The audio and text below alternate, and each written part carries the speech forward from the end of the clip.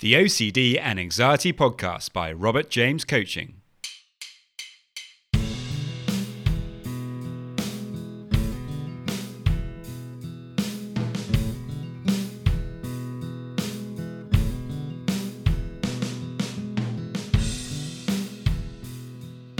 Hello and welcome to the OCD and Anxiety Podcast, where we explore how to have a more positive relationship with anxiety disorders, taking back control so that you can start living the life you choose and not the one chosen by your fears.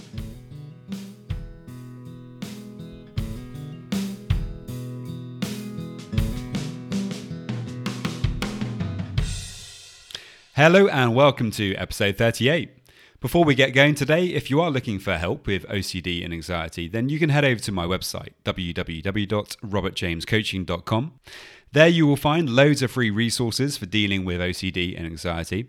And you can also get my free mini course. All you need to do is sign up for the newsletter and put in your email. In addition, you can book yourself a free consultation, which is basically a free 30-minute chat where you can tell me about the issues you're struggling with surrounding OCD or anxiety, and we can discuss how I can help you with that. So moving on with the show. Today I interview the amazing Lauren.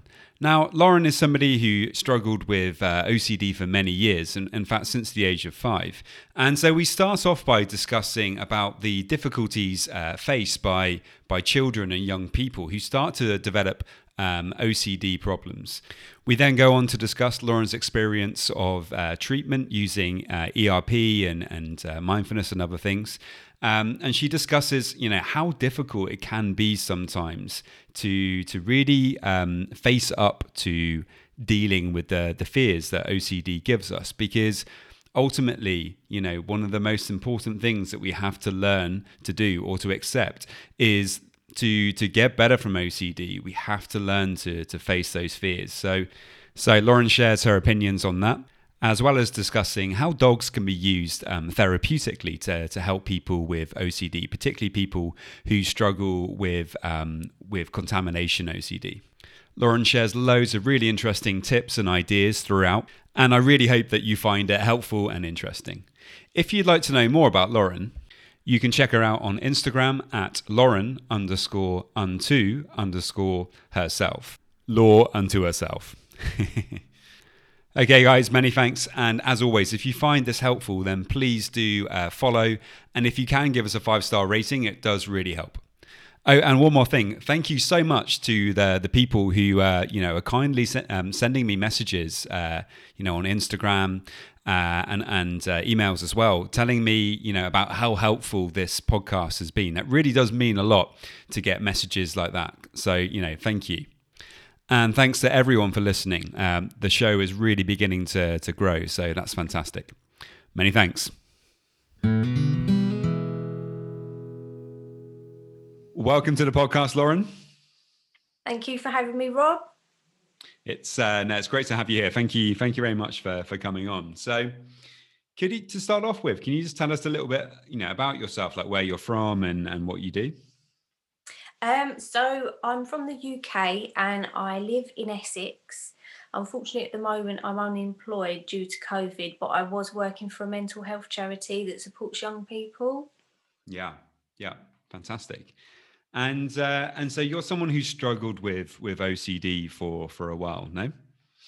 That's right, yes. So I would say 30 years, really. So I'm 35 in January. So since I was a child. Wow. That's right. Yeah. And when did you first realize that you had OCD? Obviously, I mean, many people, they find out later in life that the problems they've always been struggling with were OCD. So I imagine it was maybe similar for you. Like, when did you first kind of start experiencing, obsessive thoughts and things? So it would be from the age of 5. So my granddad passed away suddenly, and it was 6 weeks after that. And the reason I remember that is because we were actually away on holiday. They were going to cancel the holiday, my family, but my nan was like, "Oh no, go and still have your break away." So they reduced the amount of weeks we went. But my first kind of OCD thought was on that holiday. And it was a fear of people dying around me and leaving me if I didn't do a certain thing. Mm. Um, and I knew that wasn't, even at a young age, I knew that that wasn't how life worked, and that was a strange thought to have. But Yeah. the feeling was so intense. Yeah, absolutely. And so you really felt that urge, Yeah, to perform that compulsion to stop these terrible things from happening. that's right. I Yeah. really felt that strong urge. I have to do it. And if I don't, all these bad things will happen to Yeah. my family and Yeah. it will be my fault. And it was that battle between um, your rational thoughts, your logical kind of thoughts, and the kind of out there thoughts that don't really add up in theory, but in your mind, when you're emotionally based like that, through fear, it's almost like it makes perfect sense to you. Oh, if I just do this, everything will be all right. But obviously, as we know, as OCD sufferers, it never is. It Yeah, never stops. exactly. You're spot on. It's funny how OCD can rationalize what is actually a very irrational thing to be doing, no? That's right. Yes. Yeah. And I think that's the thing as well, especially when you are young. I mean, whatever age you are, it's hard. But when you are young, you don't really have that, obviously, that adult perception of looking at things. So even more so at that age, you're more vulnerable, I think, to believing in that without having that life experience or experience of losing someone. It was like my first time of losing someone close to me very suddenly. And I think Mm, it really fed on that, and it fed yeah, on my naivety. absolutely. Yeah, when something real life actually happens, that's obviously emotionally difficult and traumatic. Definitely, the kind of the cycle of OCD can definitely jump on that and use that kind of to kind of make it worse in a way. That's right. That's it. It definitely preys on your vulnerabilities and your weaknesses, if you Mm, can call them that. They're probably not weaknesses, they're just part of being a flawed human, but it will find any reason and any way to get in. If you just leave the door ajar a little bit, it will creep in. So I learned that pretty much early on. But it's obviously easier said than done to stop that cycle. yeah, yeah. Okay. I mean, in a way, I mean, from age 5, it's a very young age to start experiencing these things. But I think actually, like a lot of people who have OCD, when they actually think about it, they can think back to their childhood and they can think of, things that they were doing that were, like probably a lot of their friends weren't doing, those kind of things. So, I mean, for example, me, I remember one thing, this is way before OCD became problematic for me, but, just as a child waiting for my parents to come get me from school. And if they didn't turn up on time, I would be completely obsessed that they'd had a car crash and had died, you know? Yeah, And I hadn't had a kind of a death in the family around that time. But I think you're watching TV, you're reading books, you kind of read about stories of things that happen to other people. And I think for me as a child, definitely are those kind of obsessive tendencies would come out sometimes in some kind of areas. And like you have an awareness, like you were just saying, that this is probably not normal, but you don't have an understanding of what the problem is or what really to do about it. that's right. That's right. It's kind of that when they say knowledge is power, it Mm, is having that knowledge and that kind of perspective on it as an adult, where you can look at something, and even though you might still have the thoughts and obviously the disorder, it's really a lifelong battle. You can look at it from that more clarified angle. Whereas as a child, it's just absolutely overwhelming. It's like believing there's monsters under your bed. It's kind of mixed in with that childhood vulnerability, and you mm. can't really unravel that because you're not equipped to at that age. No, not at all. Not at all. And actually, I think that's a really good point. I mean, if someone's listening to the podcast who does have a child who's struggling with these kind of things, it's so important to go and work with a professional, who can help with these issues, because, like you're just saying, for children, for adults, it's bad enough. And at least we can read about it and we can find out about it and we can understand it intellectually. For a child, it's going to be a lot harder to do all that stuff. And like you say, children are so vulnerable and they have very vivid imaginations, and all of these things can actually link into OCD and make it a lot worse. That's right. That's it. I think, as you say, as an adult, it's bad enough when you do understand it or understand it more. But as a child, trying to navigate that is quite a lonely path. And I do agree, it's really important that parents, if they do feel there's something going on with their children related to OCD or any other mental health condition, to definitely seek the correct help. Because I mean, my mum and dad didn't. This was, I mean, not so far and away, but it was the early 90s, early to mid 90s, and we've come such a long way in recent years. Probably even maybe within the last 5 to 10 years with Yeah, our yeah, the way we discuss mental health. yeah. But back then, even though it wasn't the dark ages exactly, it definitely wasn't as kind of progressed as it is now. And they didn't even know what OCD was. They just thought I was doing things because I was being naughty.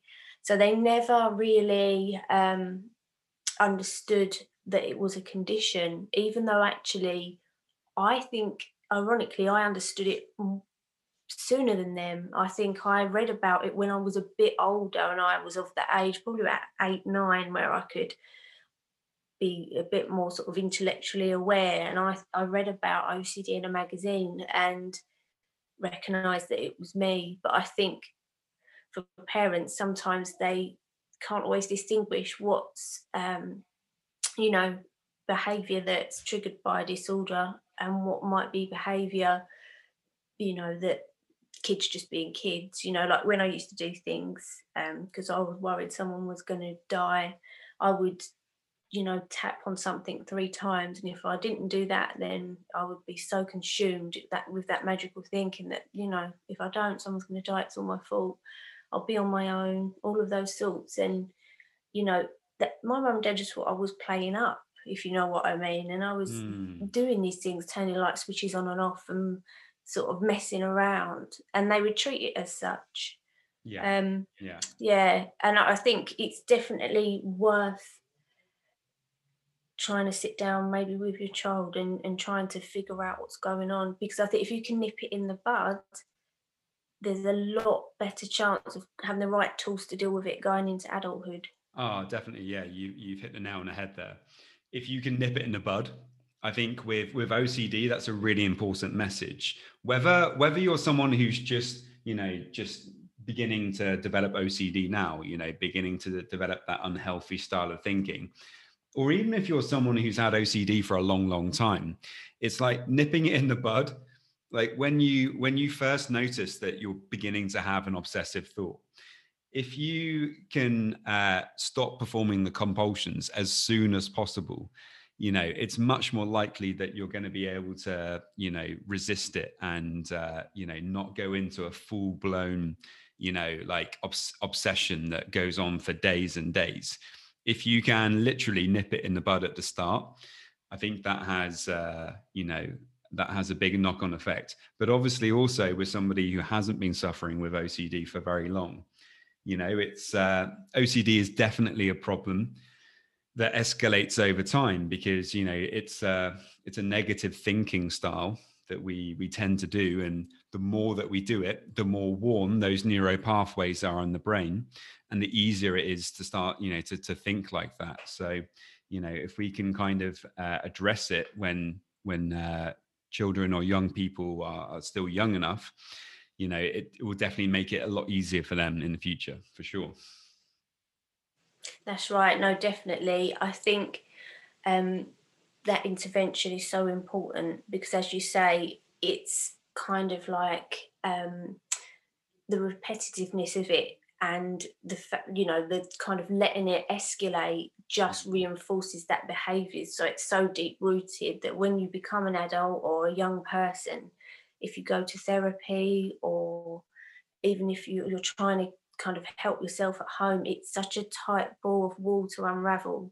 Mm, Whereas when you're younger and it would be less progressed, mm, it's kind of easier to kind of retrain that brain rather than trying to get to it on a large scale once you've got all those behaviors. But not only those, it kind of spirals off into everything else as well. yeah. I feel like it just in a way, it's kind of like when someone's got cancer and they've got a tumor and little bits start flying off and getting into other areas of their body, Mm, and then it spreads everywhere, and before you know it, it's in every part of your life. And I think that's kind of what OCD is like, yeah. untreated, if that Yes. makes sense. Absolutely, yeah. Untreated, it can become chronic, and generally, it doesn't generally improve on its own. You know, it's something that does need treatment. So, but fortunately, there is treatment out there, and it's proven, and it does work.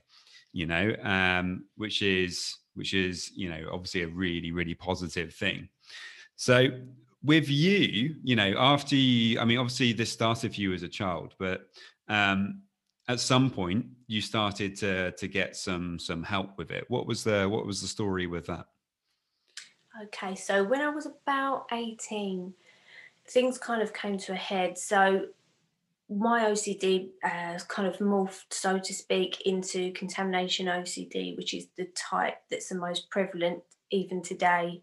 So hormones and teenage years, it kind of all went into a contamination side. So it was a lot of washing hands and washing myself and antibacterial wipes Mm, and all of those fears to do with contamination. And I was about 18, and it just got to a point where it was really affecting my life in a way that was very dysfunctional. And I was trying to study to get an apprenticeship, and it was just affecting everything. So my mum and dad, because obviously I was only 18 at the time, said, look, we really want you to get help. But I was so reluctant, and I was so scared of what they would make me do, knowing that I'd have to face things and have like CBT and exposure therapy. It was like, oh God, if I go through with this therapy, I'm going to have to do the things I'm scared of. mm. Is that not contradictory? Can I just not go and not have to do them? If you know what I mean. My mind back Yeah, then yeah. was set in like, actually, is this going to be worse having to face up to them? But obviously, as we know, as people progress through CBT, that's exactly what you need to do to get better. But at the time, you're just thinking, God, if I've got to go and do these things, is this really therapy? you know. Yeah, yeah. So I was daunted by it, but I obviously did go and get the help. Mm, So it's the best thing I could have done. I yeah. had a few mishaps, like when my parents were seeking treatment for me in the earlier stages of that journey. I ended up at a few dodgy, like hypnotherapists' houses. Um, and I'm not sort of saying hypnotherapy can't work, but I definitely did have a couple of dubious uh, sort of things. I think it's so important that you really research who you go to. There was one Mm, person that didn't seem very legit, and another lady that was absolutely lovely, but hypnotherapy just wasn't for me. yeah. Um, so because the NHS waiting list was long, I did get referred privately. So I went to the North London Priory. I was an outpatient, and that's where I had the bulk of my CBT treatment. And it really was the best thing I could have done. So it's Yeah. definitely worth, more than worth trying to overcome your fears of what you know you're going to have to face, because you're paying too high a price when you don't. And the Mm, rewards after are so great. yeah. Even though it's a scary step, it's such an important one.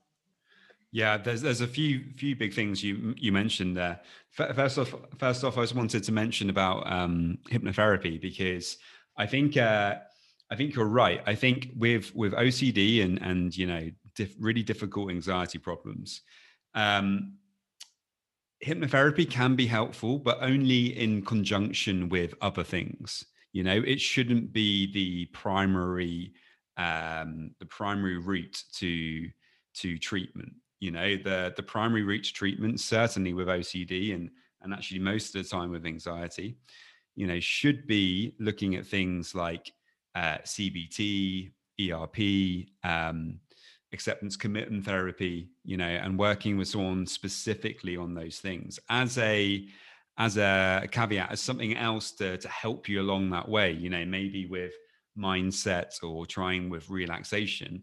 I think hypnotherapy can be useful.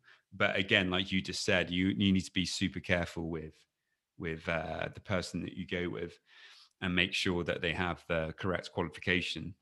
Um, and the other thing is that you were saying about kind of facing your fears, and how important that is, that you try your very best to be willing to face these fears, to try your very best to accept the anxiety that these fears give you, because obviously it's really hard to do.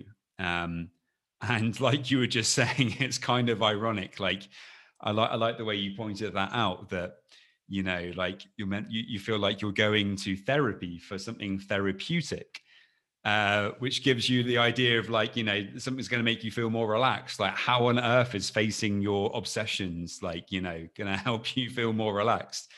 Um, but it is like, the unfortunate truth when it comes to these things, that to really learn to get over OCD, ultimately what we have to do is learn to overcome those fears, learn to look at them, but in a positive and controlled way.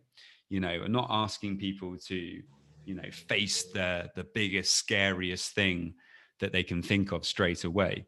I never do that with my clients that I'm working with. It's always like, okay, let's try to think of something that only gives you a 1 or 2 out of 10 on the anxiety scale, and get you to start kind of paying attention to that first, and looking at that and playing with it and trying to understand what it is that you're scared of. And then once people get used to that, then slowly moving up that scale. But it's unavoidable, unfortunately, with these kind of things. We ultimately we have to learn that the fear behind our obsessions is not valid. It's an irrational fear that we have, that has come about from a negative thinking pattern that maybe has been going on for a relatively short time, or it could have been going on for a long time. But we have to face those fears, and it's difficult at first, but you're proof that you can do it. No.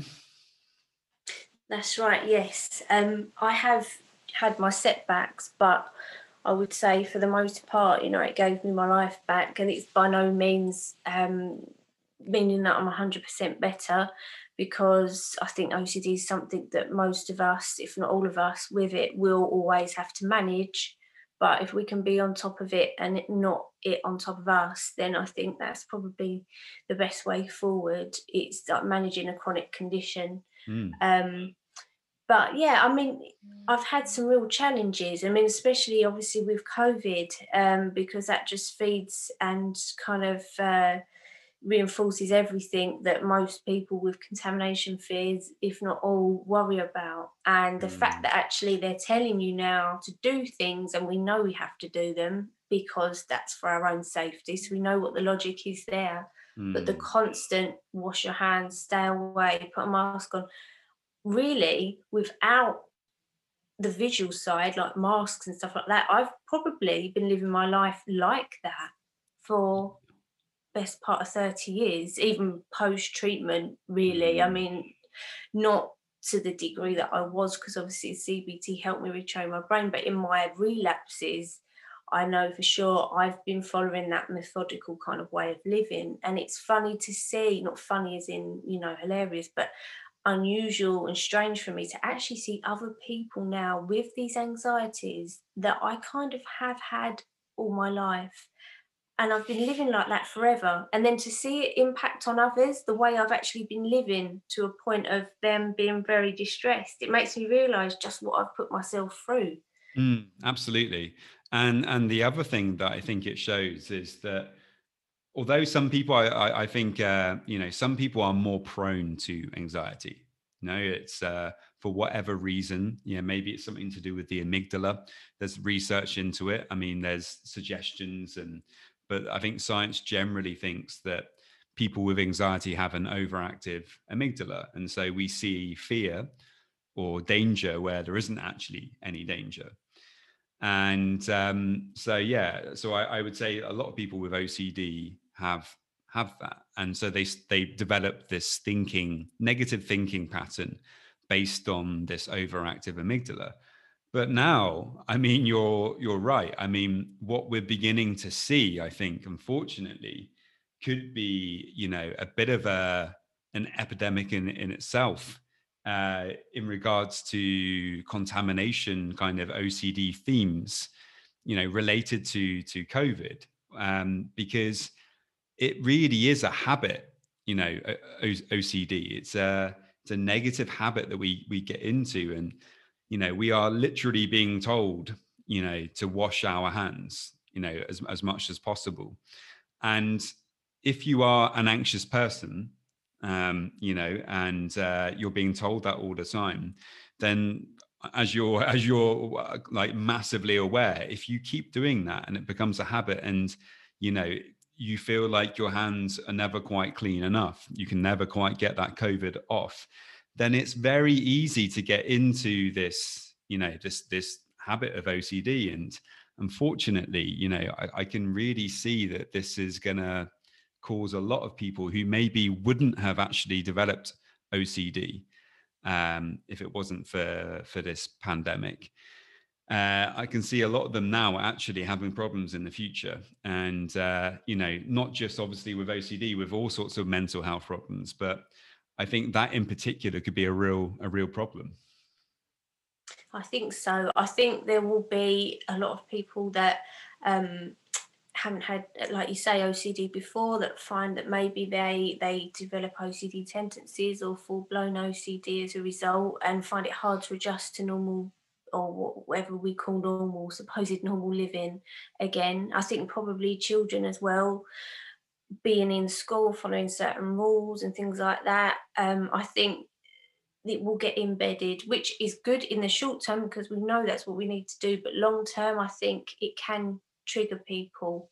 As we know, it's often a trigger, a life changing event that can impact on someone to make them possibly switch on the light, so to speak, to Mm, OCD. yeah, And definitely, if there was a time when that was going to happen, it's probably now, unfortunately. So it's yeah, probably really important that people are aware of the mental health services available, and even if they can't go in person due to COVID, the online support, and over the phone support that maybe they can receive.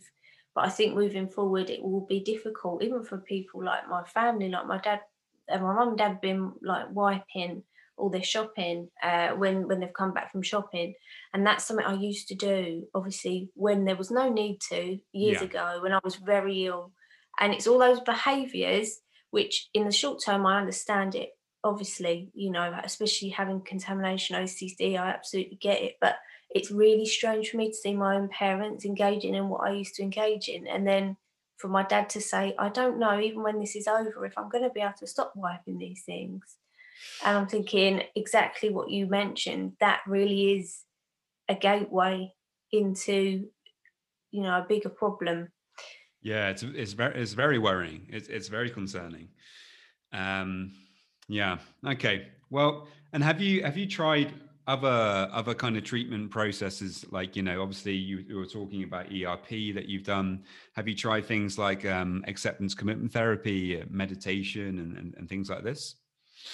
I've only had CBT, so cognitive behavioural therapy, so like Yeah. the exposure and response prevention, Yeah. and kind of that mindfulness Mm. philosophy. Yeah. And I'm also on medication. I came off for many years, about 11 years I was off of it, and I'm back on it now because I had a really bad relapse in late 2018. Okay. Um, so although I haven't had treatment as in therapy, I am back on the medication. But Mm. that kind of combined with therapy was, for me personally, a very powerful and good route to have taken. Yeah. But I've not necessarily explored anything other than the CBT mindfulness kind of route. I don't know what um, kind of, if there's anything else that's kind of developed in the years since. I kind of finished my treatment in 2005, so it was quite a long time ago. Yeah. Or whether things have moved on or evolved, but that's what I went through. Yeah. I mean, acceptance commitment therapy is, it's basically a blend of CBT and mindfulness, Okay. with a big component of, values, committing to values, and, kind of making sure that you're taking daily action towards your values. Because you know, I think this is a really big part of OCD as well. This was certainly true for me. I'm not sure, I don't know about you, but like as the OCD progressed, I noticed how my world became smaller. I was doing less and less of the things that I really enjoyed and that I really made my life meaningful. And because the anxiety and the obsessions took over, they became the center of everything. And even if I was out with friends and things, like half the time I'd be stuck in my head, unable to really join in the conversation because I'd be so concerned about what I was thinking about. And so it was really it was really difficult. And so I think sometimes, obviously we were talking earlier about facing fears, but I think sometimes reconnecting with some values that maybe you've lost touch with, that can be really powerful as well. Because when we have things that we can focus on from outside of us, things that, maybe it could be things like creativity or adventure, or, like friendship, we can focus on any of these things, and it can give us the motivation to keep refocusing on the present moment rather than focusing on the difficult thoughts and feelings. And I kind of wanted to mention this because I know you were telling me about some work that you were doing with I think it was working with a dog, um, Yeah. to help people with anxiety and OCD. Could you tell us about that? Because I think that's definitely a value there that that you were working with. That's right. So when I was at the charity, the mental health charity, working there, one of the therapists got a puppy, a cockapoo called Teddy, and I Cockapoos, would they're not. great. They're They're absolutely so hilarious. yeah, they're lovely, Yeah, lovely character. yeah, Um, so she brought him in obviously because she was hoping to train him as a therapy dog in the future for anxiety, yeah. not necessarily just OCD. And he needed to get acclimatized to people, so he'd come in, and I don't think I'd stroked an animal for about 10 years. I don't think, even though I'm a massive animal lover, and that was really hard. And when he first came in, I felt a bit anxious, but I was okay. But as time went on, I got a bit braver around him, and he was so adorable that I couldn't help myself but want to give him a cuddle and stroke him and things like that. And I built up from there. And then eventually he was licking my hand. I was holding him. I was cuddling him. I couldn't wait for him to come in. And I reconnected with that love of animals Mm, and realised what I'd been missing out on for all those years. Although I wasn't 100% comfortable, I wasn't completely freaked out. And how much that, how adorable he was and how much I really loved him, it did outweigh those OCD fears, if mm, you know what I mean. yeah, It outweighed the risk in yeah, my mind of stroking a dog. Obviously yeah, I'd wash my hands after he'd licked my hands and stuff like that, but before I would never have tolerated any of it.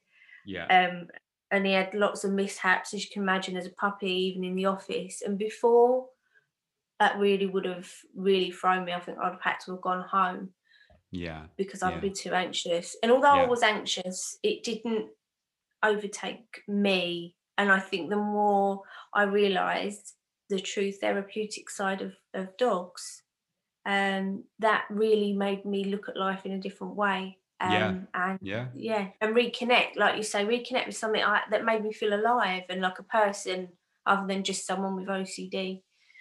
I mean, there's so many things I could talk about there with that. I mean, like first off, I mean, it's you were doing something to help other people, no?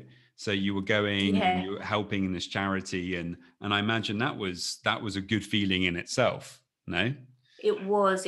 I loved working there, and I'm really sad that that came to an end. But yeah, it was very therapeutic in itself. Mm. Even though I had my own struggles being there and Yeah. helping other people. Yeah, Yeah, I really think, like, so for me, there's loads of values that you're kind of hitting there, like connection with other people, helping, being of service, kind of like connecting with animals even, there's so many different things we could talk about that give life a bit more meaning. The other thing I wanted to mention with this is if you're struggling with contamination themes, then dogs can be great because for different reasons. Number one, yeah, maybe it's a bit of an exposure to stroke the dog, but also there's like a scientific like kind of reason for it as well, why actually stroking a dog is good. And that's because dogs have a lot of good bacteria on them. Actually, we have this idea in society that bacteria is bad, that we have to spray everything down and get rid of all the germs and blah blah blah. But that's not actually true. We actually need bacteria. A lot of bacteria is good. It's what makes our immune system function. It's what makes our gut, and our digestive system function properly. If we didn't have bacteria, we literally wouldn't be alive. Bacteria is so important for so many things, and so patting down your dog, it gives you good bacteria and it helps with your immune system. So that's another reason for why it's quite a good idea. But also there's the connection there, and dogs are amazing for that. So many good things, I think. that's right. They are so therapeutic. And even when, he got to know me and I'd come in the morning and he'd already be there, he'd come and say hello. And it was all of that, those niceties that I'd missed out on. Mm. And I think they're quite perceptive as well, dogs. And I really think, I know it might sound silly to some people, but I really think he knew he was helping me. So even though he was a therapy dog in training, I just, there was just that connection that I had with him, Yeah, um, from that perspective, because it was the first time I'd been able to really re-engage with my love of animals again. yeah. Um, and he used to come running up to me, in the mornings, be the first one he'd jump up and see, and I just think, oh bless him, he's like he knows he's doing a good job. Yeah, yeah, yeah, yeah. Yeah, I'm sure they do. They have a bit of a sixth sense, I think, Yeah. for many things.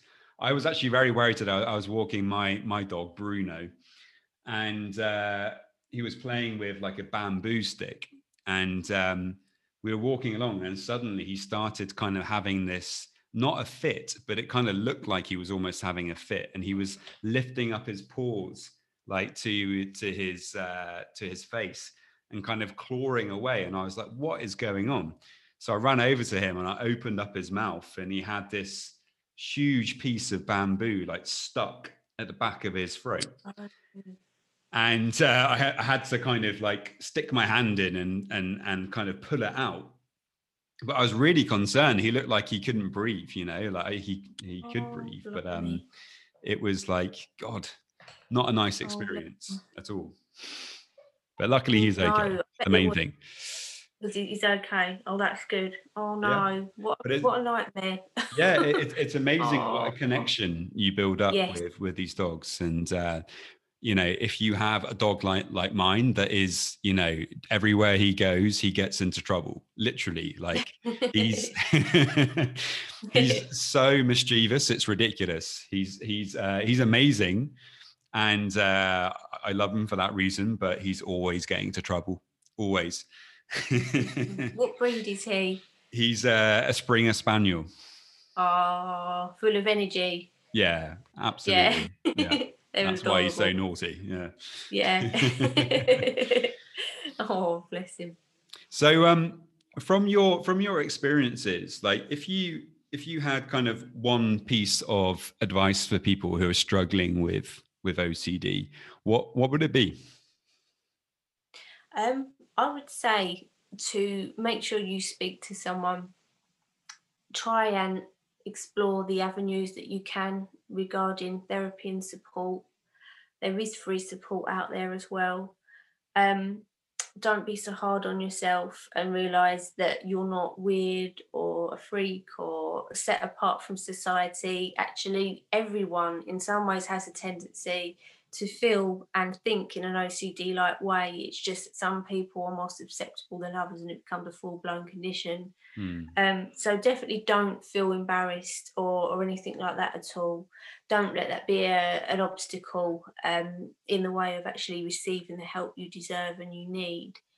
And realize that everything that you want is on the other side of fear. You'll never be able to get that with OCD standing in your way, and often OCD, it's like the angel and the devil on your shoulder. The devil's always telling you that things are so bad, and you've got the little angel saying, "No, no, no, it's all right." So it's more of the logical side coming into play, and it really is listening to the good voices rather than the bad ones, and knowing that there is help out there, and there is a way out and a way of managing it, and it isn't hopeless, and you can live a full or a much fuller life, even with the condition. And actually, even though there's not many positives to OCD, it can make you a better person. It can make you more um, sensitive and give you that sense of empathy. And that helped me do the job that I, unfortunately had to leave in February. But there are positives to it in that sense, and you can use it for good. Hmm. And I'm So I'd sure say, you'll be able to yeah. go back to that job again. Like that's once this is kind of resolved, which we are thankfully moving closer towards. I'm sure you'll be able to head back to that position. No. I hope so. I don't know about their sort of funding and things like that, how Yeah. that's been affected throughout COVID, but Yeah. Yeah. there's a possibility that maybe one day. But I'm currently working on my Instagram page.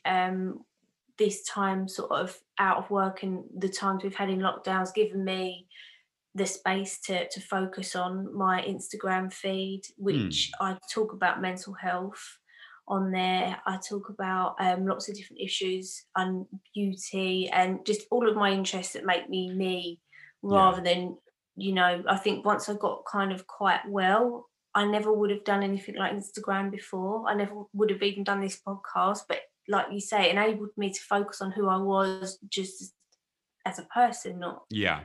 a Yeah. person with OCD. So Yeah. it's definitely given me that. So it's yeah. So that's kind of like my work at the moment, is what I'm doing online Okay. at the moment. And if people want to kind of find you and follow you on Instagram, what's your Instagram handle? It's Lauren underscore unto underscore herself. So like Laura unto herself, but Lauren unto herself. So Yeah. Lauren to herself, fantastic. Yeah, and I Yeah. think one other thing you were mentioning is about the stigma related to OCD and mental health issues in general. And earlier you were talking about how things are definitely improved in that area, and that's really positive.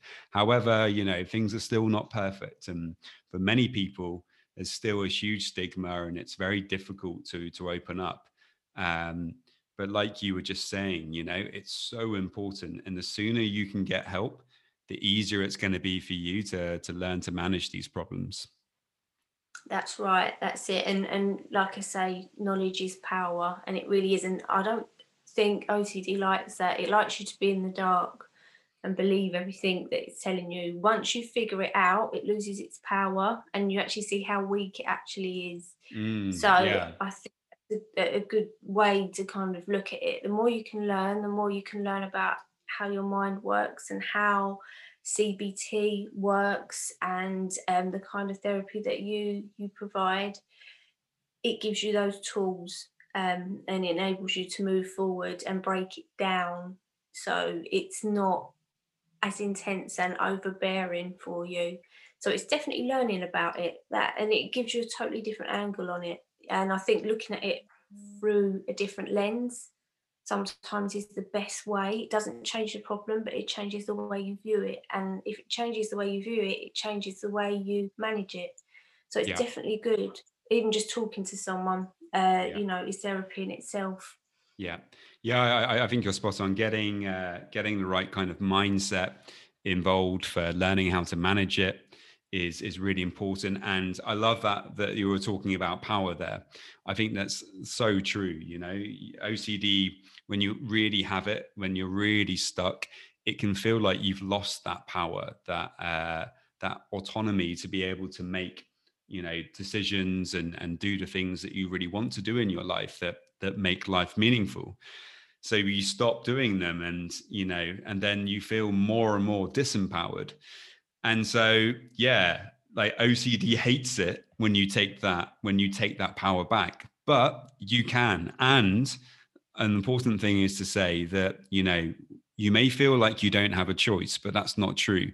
OCD doesn't want you to realize that you have a choice about what you do, where you put your attention. You can't control the thoughts, you can't control the feelings, but you can choose where you put your attention. And that is the thing that leads ultimately to you learning how to manage it. So if you can, get support with that about learning how to refocus your attention onto the present moment, learning how to choose to face your fears in a positive way. These are the things that will lead to you getting that personal power back, and that's an incredible feeling. That really is. That's so empowering, and that's almost like a serotonin boost in itself. I remember when I first started doing exposures and it was scary, but then actually, as I went along, I got so confident at one point that I was like, oh, I want to try doing something else now. It was that sense of freedom and liberation type thing. It kind of spurs you on. Like you say, you do those little steps, you get your hierarchy, you start off small, and leads to bigger steps. But Mm. once you start the ball rolling and you kind of see, although obviously you have your setbacks, which is normal, you see how your world opens up. It becomes a really positive thing to engage in those things you once were so afraid of, because you realize on the other side of that is that sense of control and power. Yeah. OCD is trying to give you some false sense of control when actually it's the thing that's controlling you, but by reversing it, you get your control back. You only truly get it back when you give up control, which sounds so contradictory, but it, Yeah. it is that conundrum. Yeah, it's the paradox of OCD and Yeah. anxiety. Yeah, learning to give up control is incredibly important, and by doing so, like you just said, you get that control back. But it's not very intuitive. Yeah, no, it is. It seems like an oxymoron, but Mm. it really is. It's a great feeling, and you do feel proud of yourself. And Mm. sometimes I go on forums and they talk about the bad days they're having and their struggles, which is really good because it's great to talk about that. And I've had a fair few this year, as we all have. But they also talk about their OCD achievements, and I think that's so important as well. We put a lot of emphasis on where we feel we're not going quite the right route, but actually thinking about things, even the most smallest of things, if we can focus on the things that we did do and are Mm. able to do, then that's such a good thing. And to lift each other up with that and kind of get inspiration from others, even if your issue might be slightly different. Obviously, it's Mm. all running along the same theme. You can get that inspiration from other people. So I think it's good to focus on the achievements that you're able to, even the smallest things. And that definitely is a good way of focusing on the positive side of your Yeah. OCD journey. Yeah, and it's building that self-compassion as well, and that's something that takes a big, has always been kind of broken down a little bit by anxiety and by OCD. So when you can build up that self-compassion again by really acknowledging the things that you are doing well, it's definitely a good thing to be doing. Lauren, thank you so much for your time. It's been fantastic talking to you, and I think you've shared like so many like really interesting ideas and really helpful tips from your own personal experiences and ongoing process, like you were saying, of managing OCD. That's right. Oh, thank you. It's been lovely. Thanks for having me. And I'm so glad that you've gained something. And I hope, like from our conversation, I hope that anybody else out there might have done as well. Because I know sometimes just hearing the right things at the right time can really be everything. So if there's even just the smallest thing that I've been able to say or shed some light on in our conversation, and the amazing, interesting things that you've said and points you've made, if that can help someone, then that's a great thing, especially in 2020. Yeah, fantastic. Many thanks, Lauren. Thank you. Remember, if you want to know more about me, you can check me out on Instagram, Robert James Coaching UK. You can go and join the Facebook group if you like, the Robert James Coaching Anxiety and OCD Support Group. And also you can check out my website, www.robertjamescoaching.com. Many thanks. And now just a quick reminder of my disclaimer. Any information that you view on my website, Instagram page, Facebook group, or anywhere else online, or any information that you listen to on the podcast is for informational purposes only and is not intended to be a substitute for actual medical or mental health advice from a doctor, psychologist, or any other medical or mental health professional.